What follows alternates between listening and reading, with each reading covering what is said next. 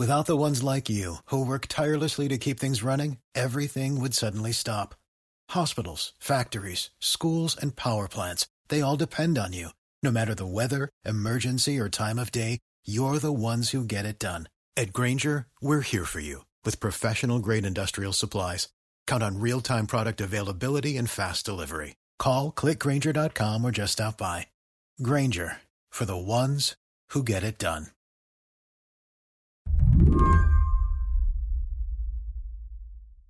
Four years ago, when Donald Trump was first running for president, Slate's Jim Newell wrote this article titled, "Of Course You Should Be Panicking About the Election." Yeah, I forgot about that piece and I reread it last night. And, I think most of my pieces are garbage, but that one holds up pretty well, I think. Reading this story now, Jim comes across as Slate's own hilarious Cassandra. He laughs off the idea that Hillary Clinton has the election in the bag. Actually, he says, if you're worried, go get some more people worried. He says, and I quote, stress vomit on their faces. Anything to get their attention. Yeah, as you said, beautiful writing, just lots of vomiting imagery. What made you write that piece? Well, it was like around September. I felt like I just kept running into people who were like, there's no way Trump's going to win, right? And I was like, what are you talking about? Of course he could win. It's a polarized country. Democrats have been in power for 8 years. The other side's going to be psyched. Hillary Clinton is not popular. I just thought it was a weird mindset. This election, too, they're like, should I be worried, that Trump could win again? I was like, of course you should be worried that Trump can win again. Yeah, you heard that right. This year, in spite of all the polls showing a solid lead for Joe Biden, Jim Newell wants to encourage you to channel your inner dread. Put it to work. There have been some interesting polls this year showing that even when Biden in the presidential preference poll is up 10% or whatever, pollsters then ask, who do you think will win your state or who do you think will win the election? And Trump is leading in those polls. Even though Biden is looking in better shape than Clinton was, there's still kind of cautiousness among operatives, pundits, campaigns, and reporters about, saying that's over or saying that Trump can't win. Some people might call that PTSD. Yeah, there's certainly a lot of trauma, and I think it's healthy. Today on the show, we take one more look at the election data with Jim Newell, especially the data that makes us a little uncomfortable. Jim says it's good for you. I'm Mary Harris. You're listening to What Next? Stick with us. This episode is brought to you by Discover. When it comes to your finances, Discover wants you to know they are the credit card that is always there for you. With 24/7 U.S.-based live customer service, everyone has the option to talk to a real person anytime, day or night. Yep, that means no more waiting for, quote, normal business hours just to get a hold of someone. We are talking real service from real people whenever you need it. Get the customer service you deserve with Discover. Limitations apply. See terms at discover.com/creditcard. Jim wants you to know there is a logic to his panic, but not necessarily evidence for it. Not if you're looking at the polls, anyway. I mean, when I say you should panic, it's not because I'm seeing something in the data that, there's a rational reason to be panicking specifically. I'm just thinking it's a very good ethos heading into an election where Donald Trump could win another term. But on an... It's a good state of mind. It's a cleansing panic. But on an intellectual level, if you look at the data, I mean, it's maybe even a little more in Biden's favor than it was a month now. Why do you say that? Biden's margins are wider than Clinton's at this point. Biden consistently posting, 7 to 12 point leads. You see Biden's own approval rating, which is really one of the more shocking things for the election. It's above water. Yeah, is that rare? It's really rare. I think Obama, when he won re-election in 2012, he was maybe barely above water, right around... So 50, 51. Yeah, but it was, I guess that's more likely for an incumbent. But, here we're defining someone right off the bat. And I know Joe Biden's been around for a while, but I just figured after hundreds of millions of dollars of ads, it would be hard to see someone get into the mid-50s in approval rating, in the heat of the election. But Joe Biden's managed to do that. You mentioned how last time there were all these sort of little tremors in the election cycle that would affect the polls, little surprises, the Access Hollywood tape. And it's funny because in this season, it's not like there haven't been surprises. Like, people talk a lot about like a big October surprise, but to me, you say the race has been steady, but I feel like it's been the 12 days of Christmas when it comes to October surprises. Like, things just keep happening from, Ruth Bader Ginsburg passed away to the president getting COVID. All these things have happened. And it seems to be what you're saying is that actually hasn't affected the polls at all. It really hasn't.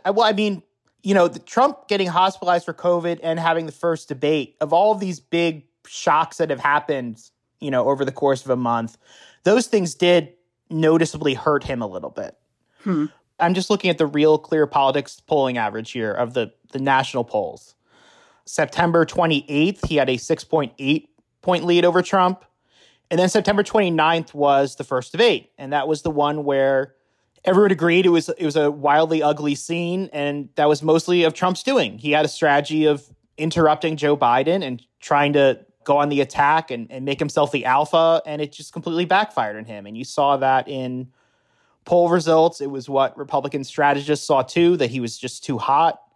And then later that week, he's in the hospital with COVID. So 6.8% on September 28th.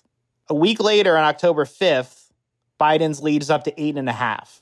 So it looks like he gains a couple points. Yeah, and then on October 11th, Biden's up 10 points. So that was something where it did actually affect it. It just didn't affect it in a way that made it more competitive for Trump. It made it much worse for him.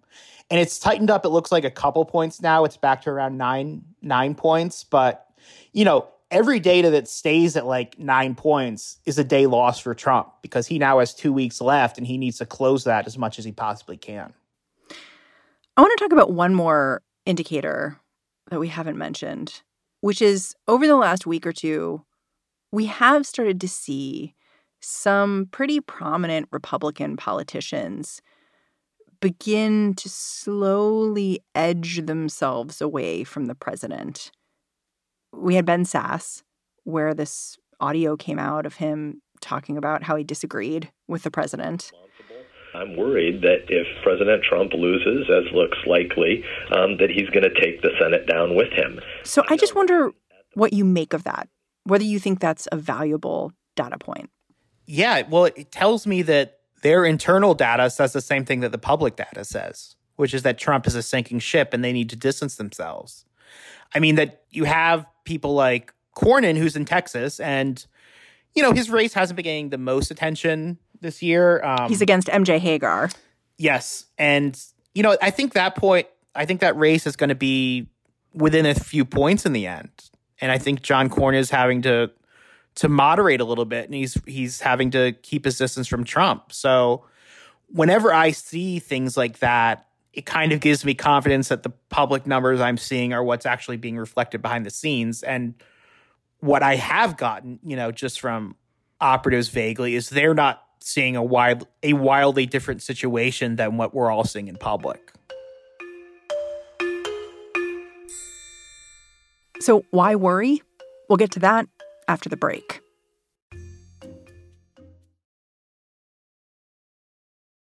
There have been these little check engine lights blinking, I feel like, if you're a progressive looking at this election.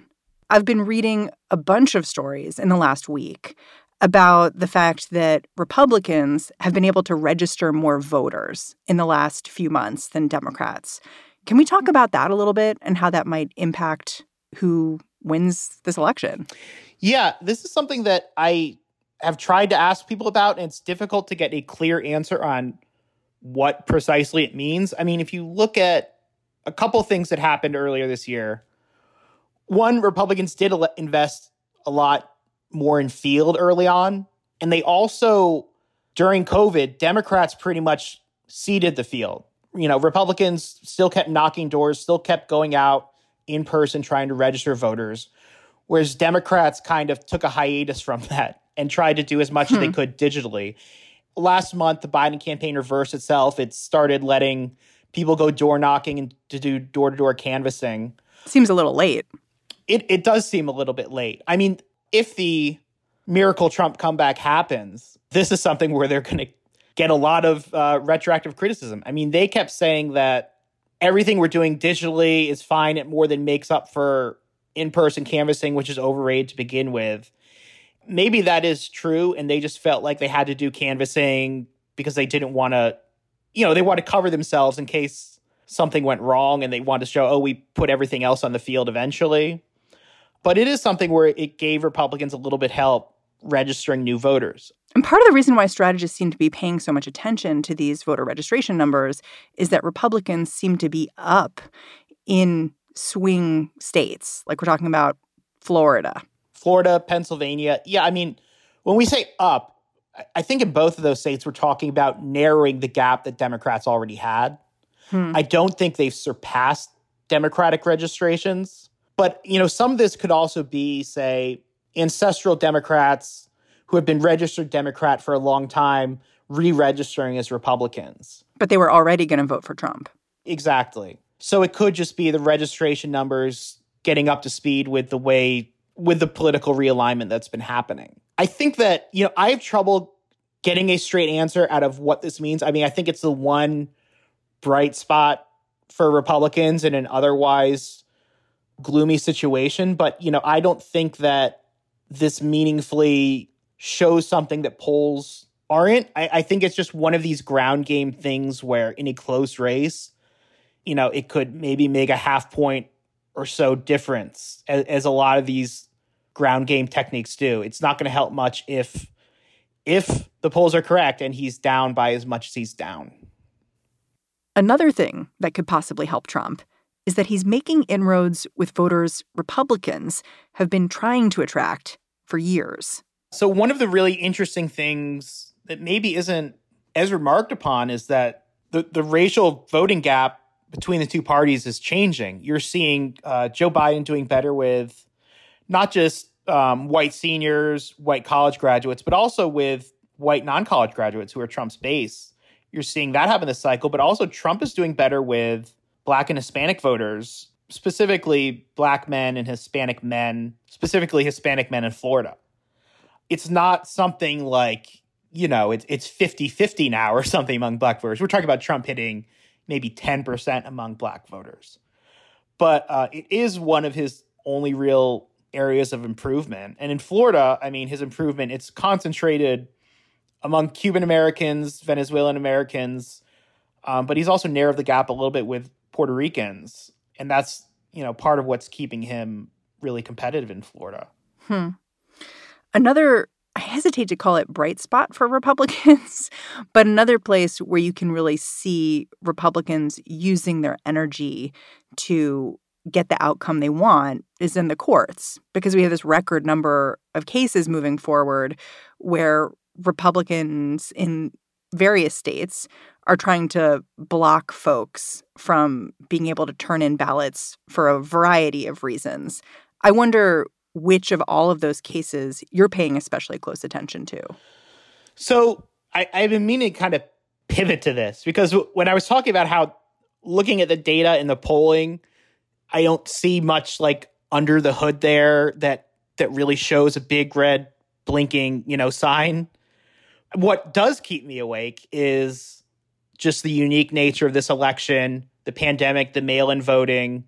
I think that is what causes me to panic, is just that the verdict that voters have reached could not be represented in the ultimate count because of the unique nature. Either, legal cases get in the way, or absentee ballots being checked everywhere, or Trump sues to stop the counting. That whole realm of things are the things that really worry me.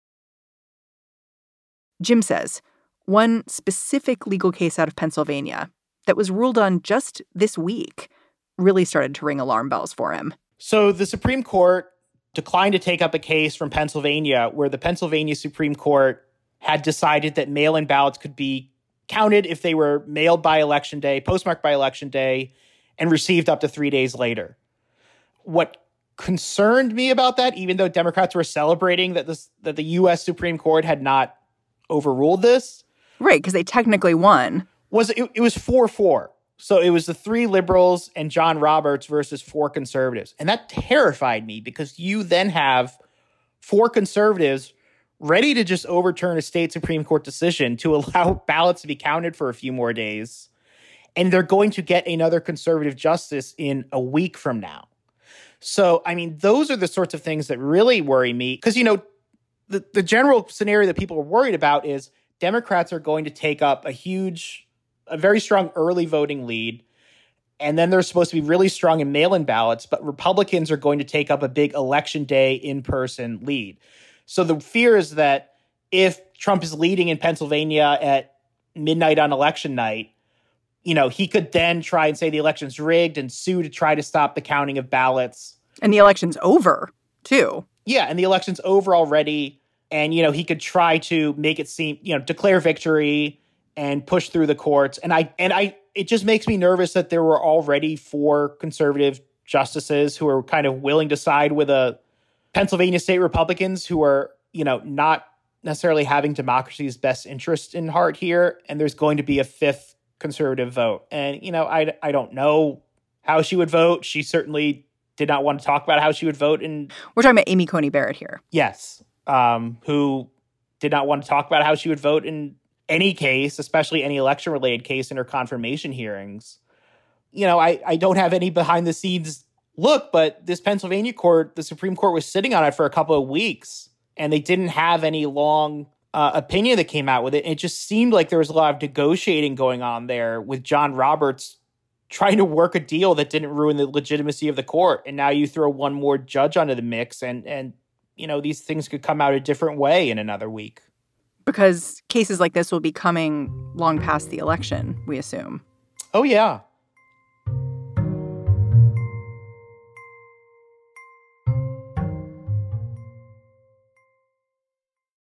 We started this conversation talking about freaking out about the election and whether we should be freaking out.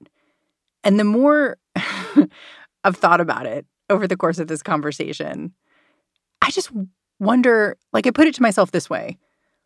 What is the value of not freaking out? It's not very valuable. Exactly. Thank you. You just made the case for panicking. The most valuable thing is freaking out. Freak out. Why are all these people who ask me, should I be freaking out? You think you're entitled to not freak out right now? It's freak out season. You should be freaking out. Well, you know what I look at as evidence? I look at what happened with Amy Coney Barrett and her nomination process, because she got nominated and a lot of Americans said, we do not believe this seat should be filled, very clearly, very firmly in polling. Mm-hmm. And then we saw this process where Democrats in the Senate kind of went along with everything and decided to have a pretty normal hearing process, meet with her, ask her questions. And here we are, a month later. We got a poll just this week saying a very, very slim majority of Americans, something like 51%. They're like, all right, Amy Coney Barrett, sounds good. And I'm like, you know what? We didn't freak out about her.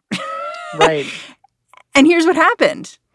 Yeah, I think Democrats were really cautious about creating another Kavanaugh-like situation where it could polarize the electorate more and fire up Republicans at a point when they already had a lead in polls. So they were very disciplined in that hearing about sticking to their message, which was, this is another vote to get rid of the Affordable Care Act.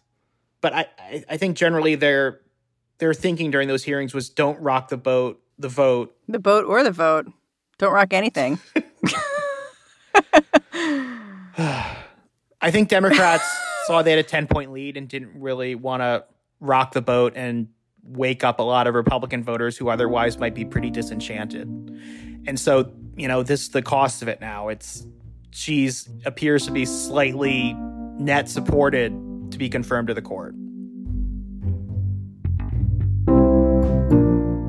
Jim Newell, thank you so much for joining me. Yeah, thanks for having me. Jim Newell is Slate's senior politics writer.